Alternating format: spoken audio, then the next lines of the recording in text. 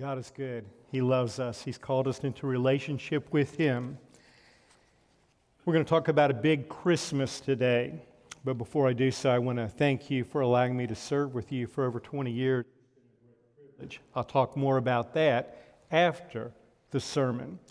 And as Dr. Belser alluded to, this is unusual, but as I studied this passage, Isaiah chapter 9, you may want to turn there if you've not already done so, it developed that way. And that's how sermons, I think, are supposed to happen. As we read the passage, we decide on how God is going to best illumine what His truths are from the Scripture. And so it made sense, as I went through this, for us to sing Christmas carols with each of the four names that we have for Jesus found in Isaiah chapter 9. And so that's the reason we're starting a little earlier than we normally would at this point in the service.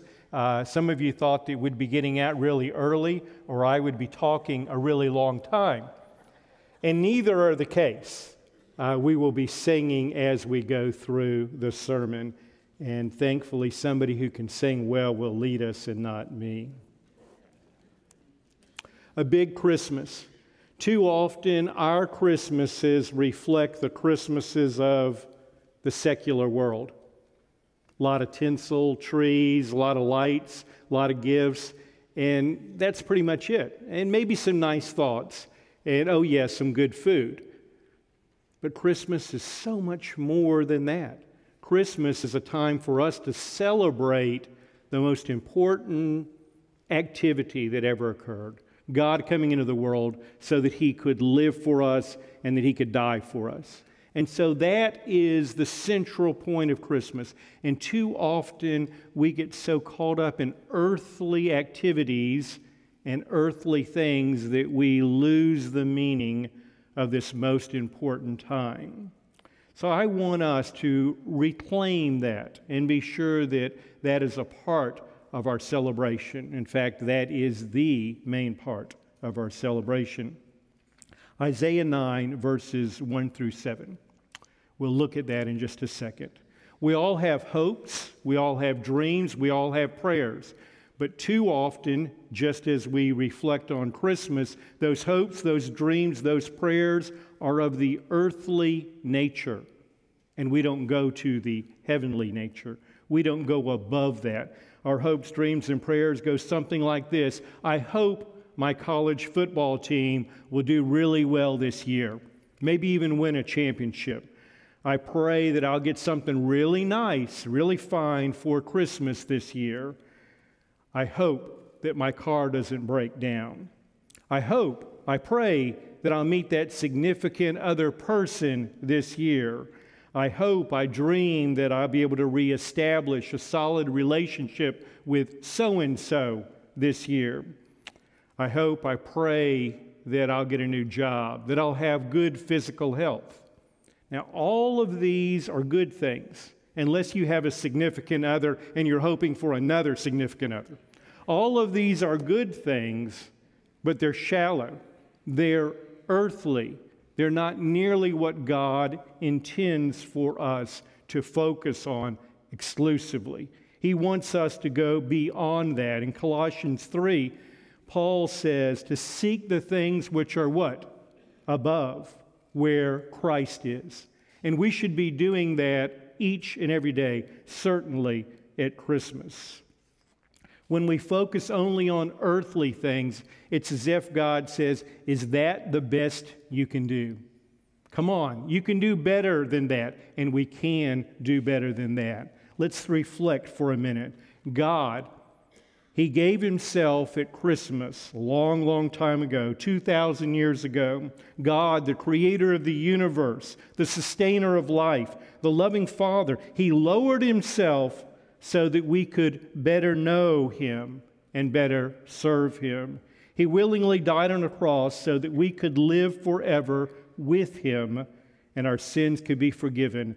Let us celebrate Jesus. Let us celebrate God's love. Let us celebrate God's power.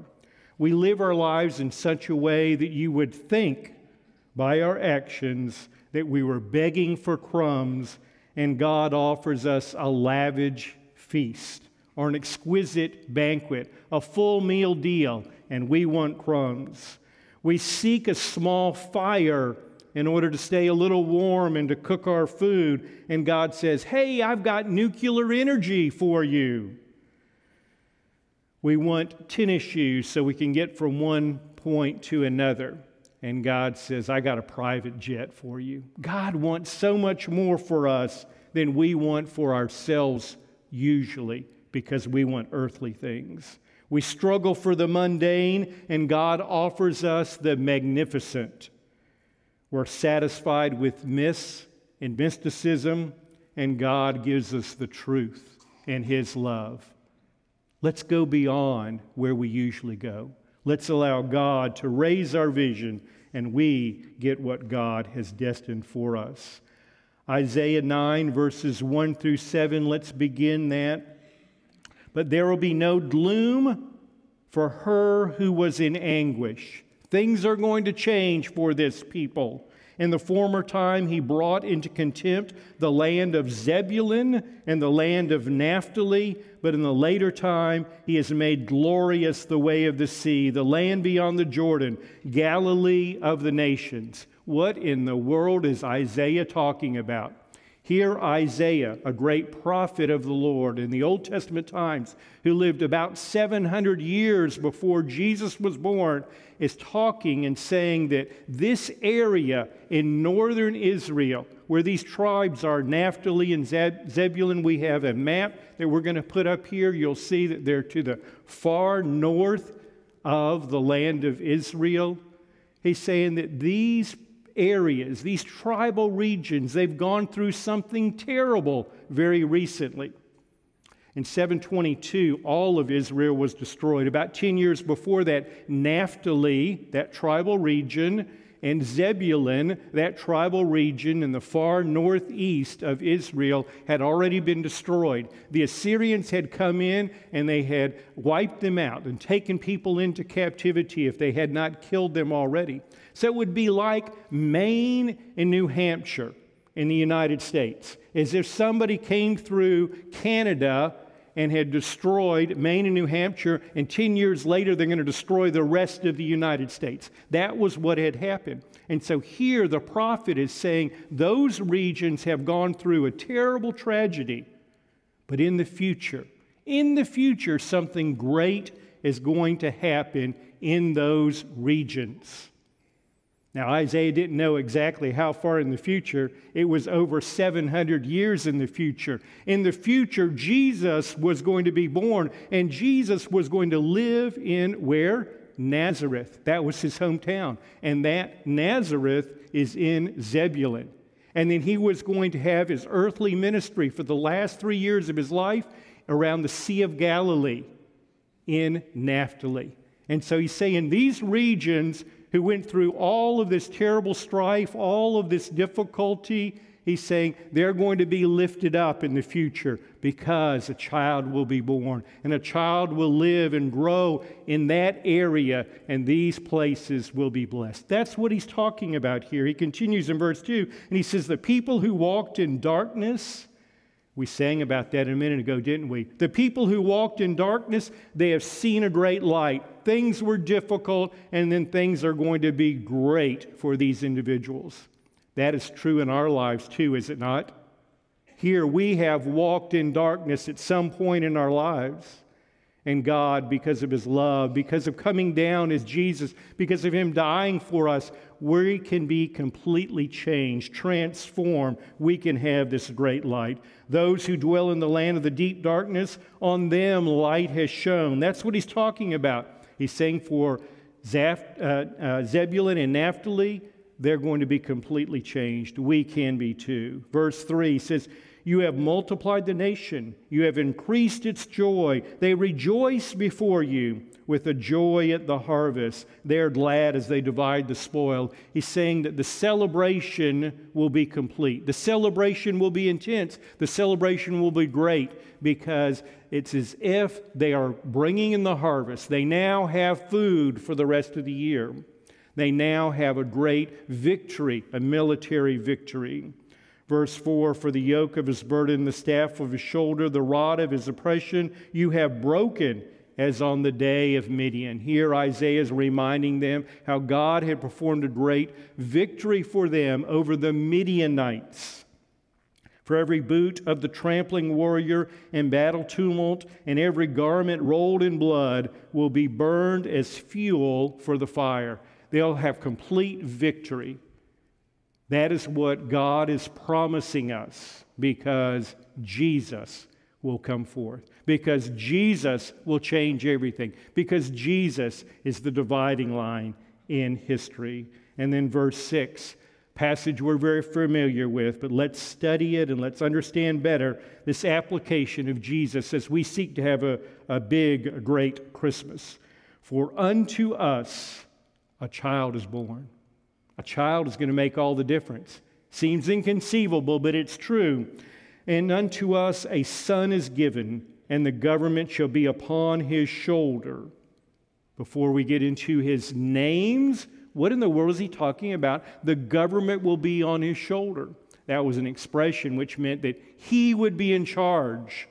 He would be the ruler. He would be the one who would control things. And that is true, is it not? This child, this Jesus, who is from everlasting to everlasting, he will change everything. He will be in control.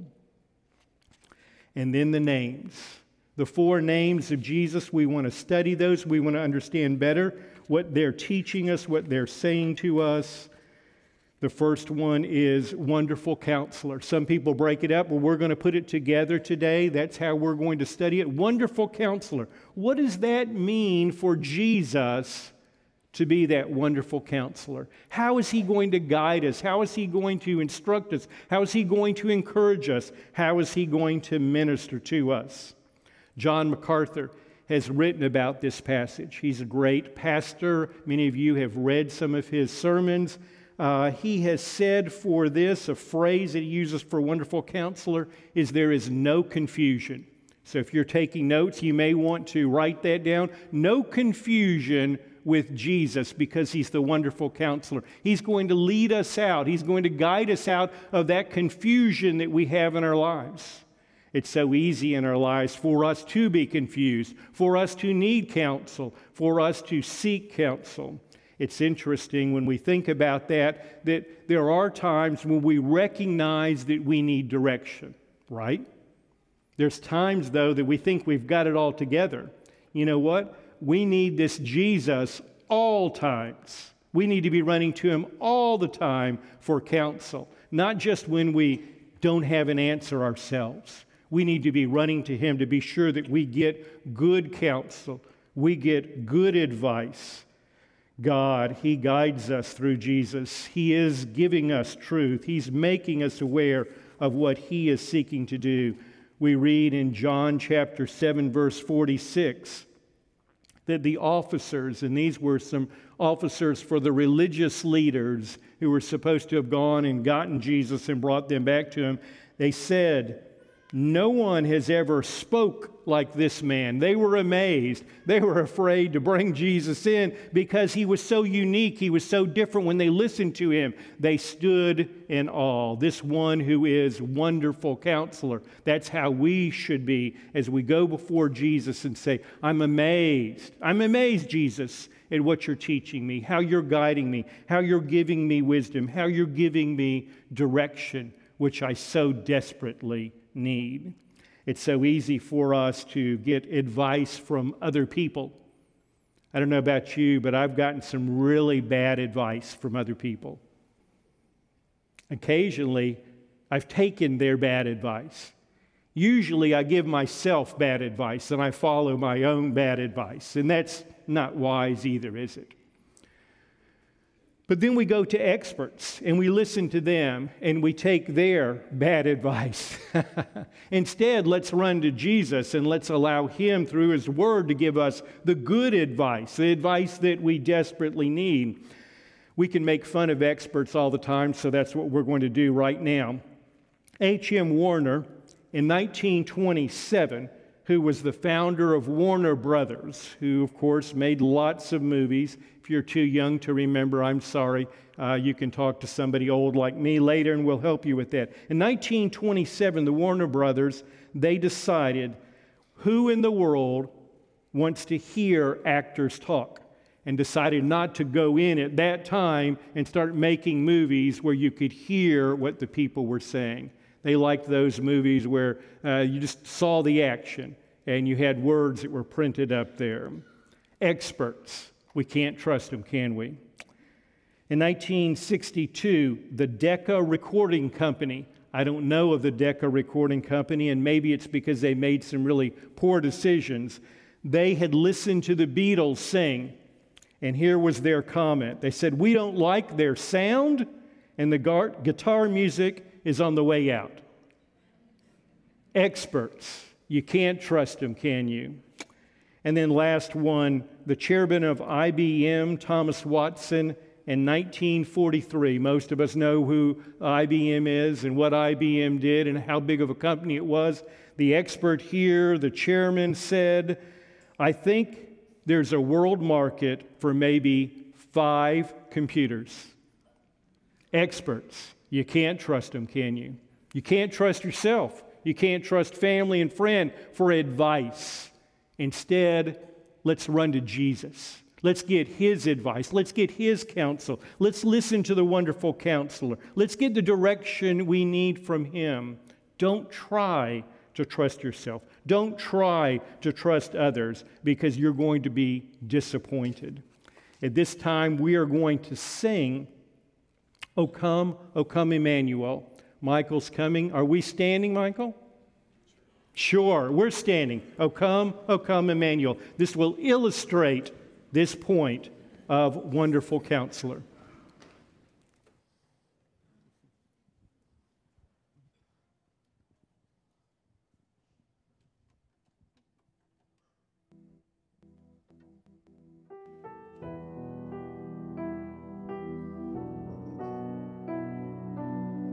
Let's sing. O come, Emmanuel, and ransom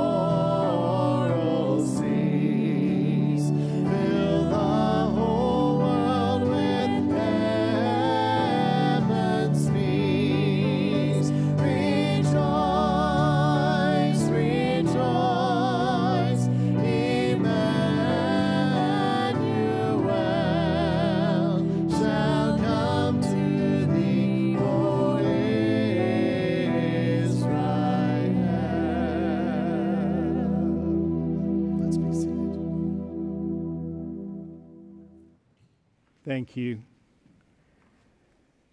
Jesus, wonderful counselor.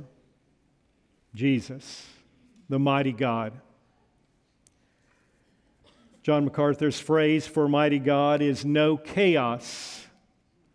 When is there chaos in large groups of people? When nobody's in charge or when more than one person is in charge, right?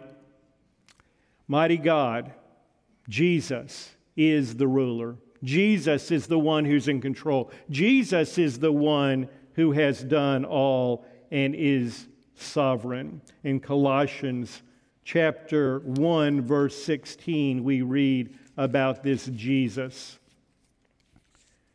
It says, "For by him," talking about Jesus, "all things were created in heaven and on earth, visible and invisible, whether thrones or dominions or rulers or authorities, all things were created through him and for him." Jesus, the Creator. Jesus, the Sustainer. Jesus, the one who brings us into relationship with him. Not only is he all wise, he's all good, and he's all powerful. He is the mighty God. He's in charge, and we can trust him to make good decisions. This point reminds us that we must praise him. The first point, Jesus being the wonderful counselor, reminded us that we need his direction. This reminds us that we must praise him. We must come to him. We must rejoice in who he is. Jesus created everything out of nothing. Jesus, the one who's in charge right now, today. It's so easy for us not only to seek guidance from others, but to seek power from others, to seek them to control us and to control the situation. We must run to Jesus. We must allow him to be in charge. We must allow him to bring peace out of the chaos, strengthening us in this way. Oh, Jesus loves us. He cares for us. He ministers to us. And too often we reject him. We do not listen to him. We do not allow him to give us the grace, the peace, the strength that we need. An individual that we were called Jake was a jogger. Jake enjoyed jogging out in the western part of the United States, and he would jog on these dirt trails, and he got a lot of excitement out of that. A pastor and I, we would just as soon watch somebody else jog. We would prefer not to do that himself. Jake, as he was jogging in this hilly area, got too close to the edge of the cliff, and he fell off the cliff. And Jake, as he's falling down, he's grabbing for anything he can. He grabs a hold of a branch. The branch is creaking, almost breaking, and he looks down and he sees that if he's to fall, it's sure death. And he looks up, and there's no way he can climb up to get up to the top of the cliff and to save himself. And he cries out, help me, somebody help me. Is there anybody up there? And a voice responds to Jake and says, Jake, I'm up here. I'll be glad to help you. And Jake says, who are you? Who are you? And the voice comes back, I am God. I will help you. And Jake says, that's great. I need your help. I'm desperate. I'm in a terrible situation. I'm near death. And God says, I will help you. And Jake says, well, what do I need to do, God? And when you get me out of here, I'll do anything. I'll be obedient. I'm sorry for all the things I've done wrong. And God said, that's okay. We'll talk about that in a minute. Right now, we need to get you to safety. And Jake says, okay, what should I do, God? And God says, let go of the branch. And Jake looks down and he sees sheer death, if he's to let go of that branch. And he thinks for a second and then he shouts out and he says, help me, is anybody else up there?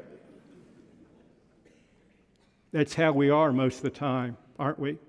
We know Jesus loves us. We know he's almighty. We know he's in control. We know that he brings peace out of chaos. We know he brings order in our lives. And yet when we get into a predicament, we don't want to take his advice. We don't want to follow what his word says. We want to look for another answer.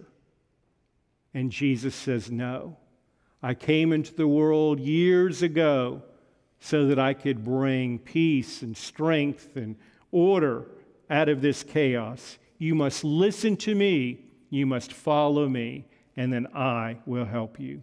At this time, we're going to sing Joy to the World, which illustrates this point of allowing Jesus, the great, mighty God, to come into our life and take care of us. We'll stay seated in this one.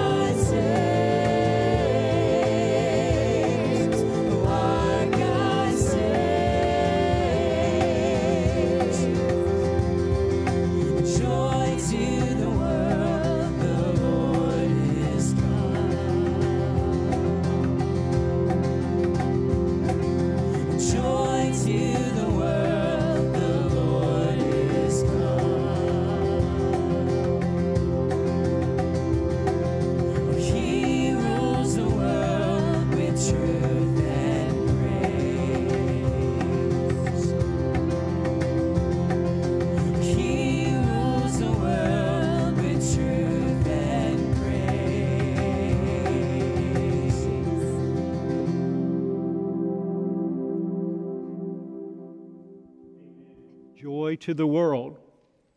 Let us receive our King, the mighty God.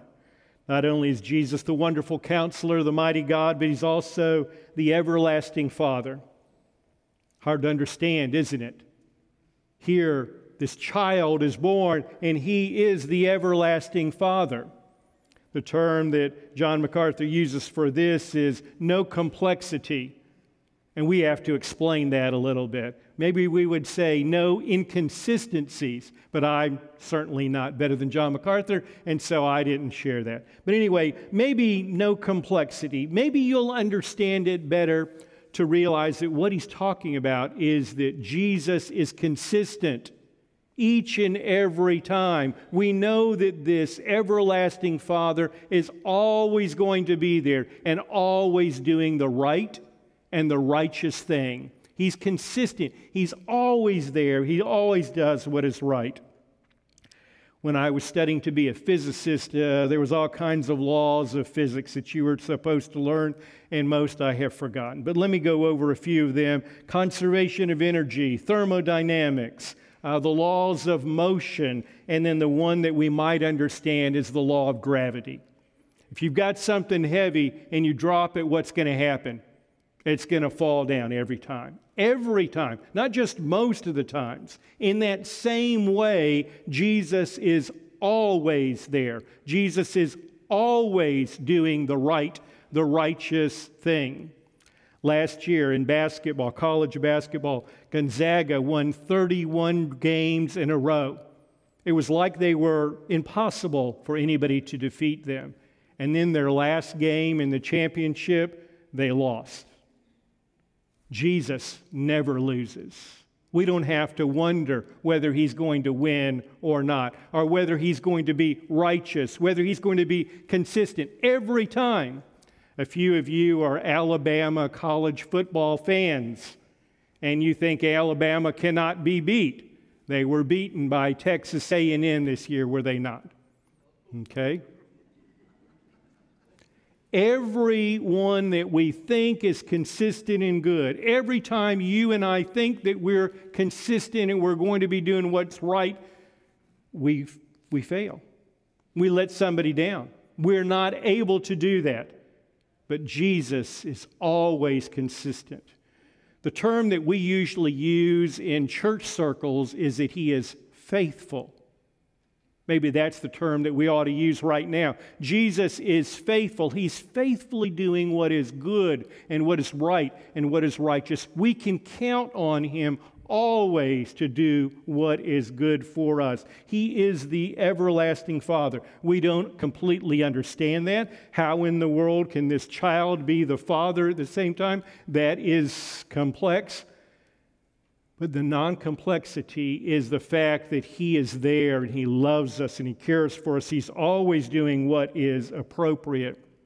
You and I, we need to run to him. We need to know that we can trust him. We need to know that he can work those situations out in our lives because he is completely faithful. Passage I want us to look at for this is Psalm 22, verses 27 through 28. All the ends of the earth shall remember and turn to the Lord, and all of the families of the nations shall worship before you. For kingship belongs to the Lord, belongs to Jesus, and he rules over the nations. Yes, Jesus, this one who came some 2,000 years ago, is not only a wonderful counselor who ministers to us and guides us, directs us, encourages us, lifts us up when we're down or when we're up. He's also that mighty God. He takes away that chaos out of our lives. He loves us. He's also this everlasting Father who's consistently there, consistently doing good, consistently ministering to us and caring for us. We can count on him. We can trust him completely with our lives. At this time, we're going to sing God Rest Ye Merry Gentlemen, and I'll ask you to sing as we reflect upon Jesus, this everlasting Father.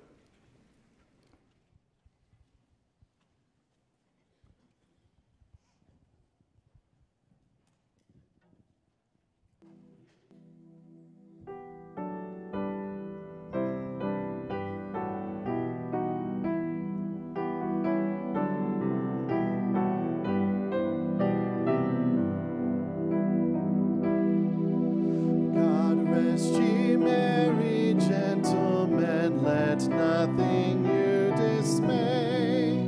Remember Christ our Savior was born on Christmas Day to save us all from Satan's power when we were gone astray.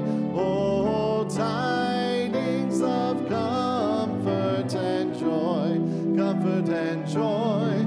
Oh, tidings of comfort and joy from God our Heavenly Father, a blessed angel came, and unto certain shepherds brought tidings of the same, how that in Bethlehem was born a Son of God by name. Oh, tidings of comfort and joy, comfort and joy. Oh, tidings of comfort and joy. Let's be seated.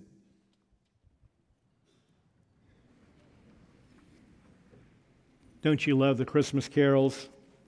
They help us to reflect on this Jesus, this great one who's come to change us, to change the world. And he's done it so well. Wonderful Counselor, no confusion. Mighty God, no chaos. Everlasting Father, no complexity. And then the last name that was given here in this passage in Isaiah is Prince of Peace. We may relate to this the best because we so desperately need peace. The term that John MacArthur uses for this name of Jesus is no conflicts. Jesus takes away those conflicts. But you say, there's still conflicts in my life. There's still turmoil in my life. You need to understand what he's saying. By being the Prince of Peace, he's giving us an inner peace. He's ministering to us from the inside. And even in the midst of conflicts, even in the midst of difficulties or problems, he is giving us an opportunity to be at peace and to feel his love and his strength and his compassion, his care for us. It is an inner peace. This last 3 weeks, Norma Jean and I have been packing and packing and packing. If there's ever a job that I will not take in retirement, it will be to work for a company that does packing. I am now allergic to cardboard. And as we prepare to move, there's been times that I have not slept well. Oh, I'll get to sleep. I'll go to sleep as soon as my head hits the pillow. But I'll wake up at 1 or 2 in the morning, and there'll be thoughts going through your mind. All of us do that from time to time. Unfortunately, I've done that for weeks now, from time to time, more than from time to time. And there's all kinds of things that we think of at 1 or 2 in the morning, and sometimes we don't go back to sleep, and we get up at 6 and we're tired that whole day. And I'll just give you some illustrations of some of the things that you might think of during those times when you're not able to go back to sleep. It may be, just hypothetically, nobody in particular, that you're getting ready to move. And you're thinking about, do we have enough tape? Do we have enough boxes? Will they fit in the boxes? Will things get broken in the move? We've got to turn off the utilities. We've got to turn on the utilities. We've got to make new friends. We've got to say goodbye to people that we really love. We've got to find a new church. We've got to find opportunities that God leads us in that will be significant that we'll do for the next 20, 30 years of our lives. Those are just illustrations. I can't imagine anybody who's gone through that process or thought through those things or been not able to sleep because of those things. What does that show when we wake up in the middle of the night? That we don't have trust in Jesus. That we don't have that inner peace that we're supposed to have. It's telling when we have to admit that that has been our situation. That, as the pastor said earlier, we have anxieties. Foolish, isn't it? Because Jesus is in control. He loves us. He cares for us. He wants to give us inner peace. And some people who are a lot more spiritual than individuals that we just mentioned, they can't go back to sleep at 1 or 2 in the morning because they're thinking about a loved one who needs to find the Lord. And they're praying to God that God would bring that individual to a peace, to a relationship with Christ. Or they're praying for individuals that they love that are facing terrible situations with a illness or with a job situation, etc., etc., etc. There are many reasons that you and I express that anxiety in that way or in other ways. And all of them are sinful. All of them are examples of us not really trusting Jesus as we're supposed to. All of them are examples of us not having that peace and having that faith and having what God has offered for us to do. We stay down here on this earthly level and God says, no, come up here to a heavenly level. Really allow me to make changes in your life. The Prince of Peace. He can. He wants to. He's able to give us that inner peace. May we accept it. May we love Him. May we trust Him each and every day. May we allow that to be who we are. In Philippians 4, verses 6 and 7, we read these words, "Do not be anxious about anything, but in everything by prayer and supplication, with thanksgiving, let your requests be made known to God." Pray about them. And he says, "And the peace of God," that Prince of Peace, "which surpasses all understanding, will guard your hearts and your minds in Christ Jesus." That's what's supposed to happen in our relationship with Jesus.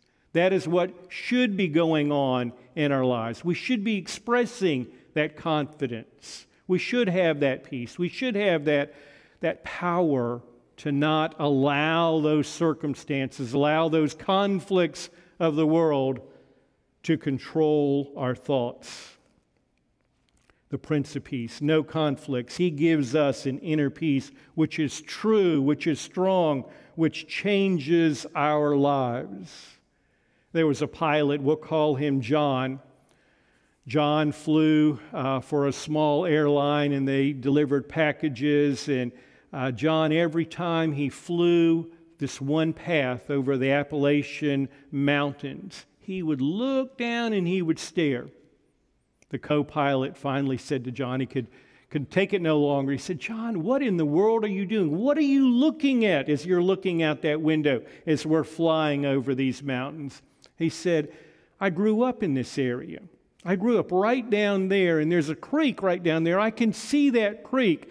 And when I was a boy, I would fish at that creek. And day after day, I would fish, and I would look up, and I would see the planes flying over. And I said, I just can't wait till I get to be an adult and I can become a pilot and I can be flying those planes." And then John went on and he said, "And now I look down and I say, boy, I wish I was fishing down there on that creek."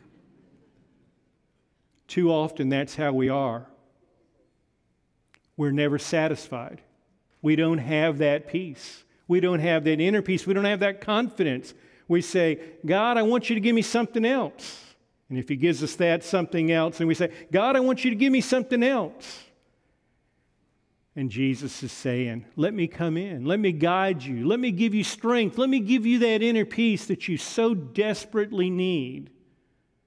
When you're a pilot, be happy you're a pilot. When you're fishing, be happy that you're fishing. Have that peace that only God gives us. We're going to sing, "Hark the Herald Angels Sing."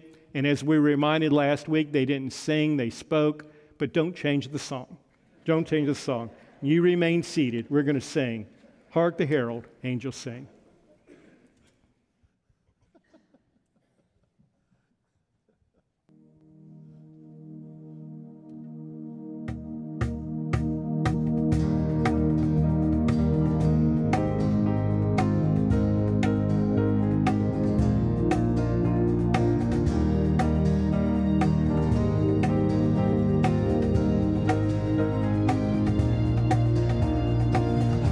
Herald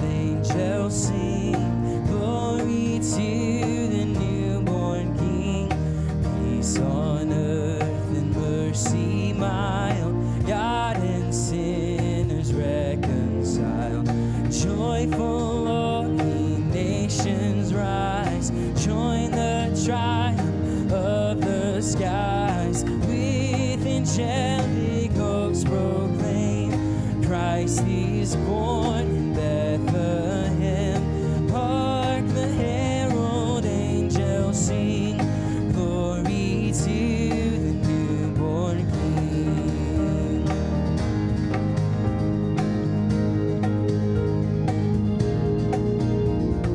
Christ by highest heaven adored, Christ the everlasting Lord. Late in time, behold him come, offspring of the Virgin's womb. Veiled in flesh, the Godhead see, hailed incarnate deity. Pleased as man with men to dwell, Jesus our Emmanuel. Hark the herald angels sing, glory to the newborn King.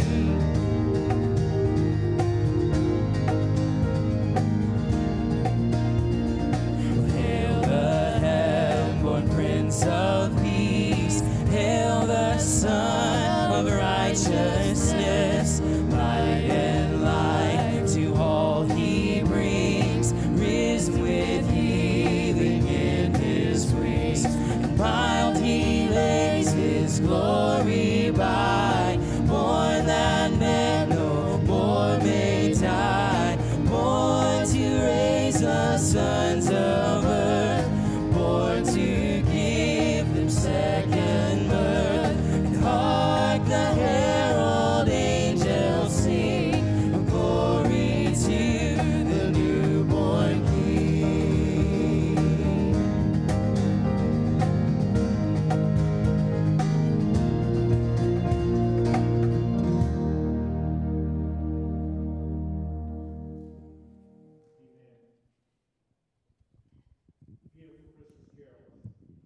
They help illustrate the scripture here so that we understand better who this Jesus is, this wonderful counselor, this mighty God, this everlasting Father, this Prince of Peace who has come into the world so that we might have salvation, we might be changed.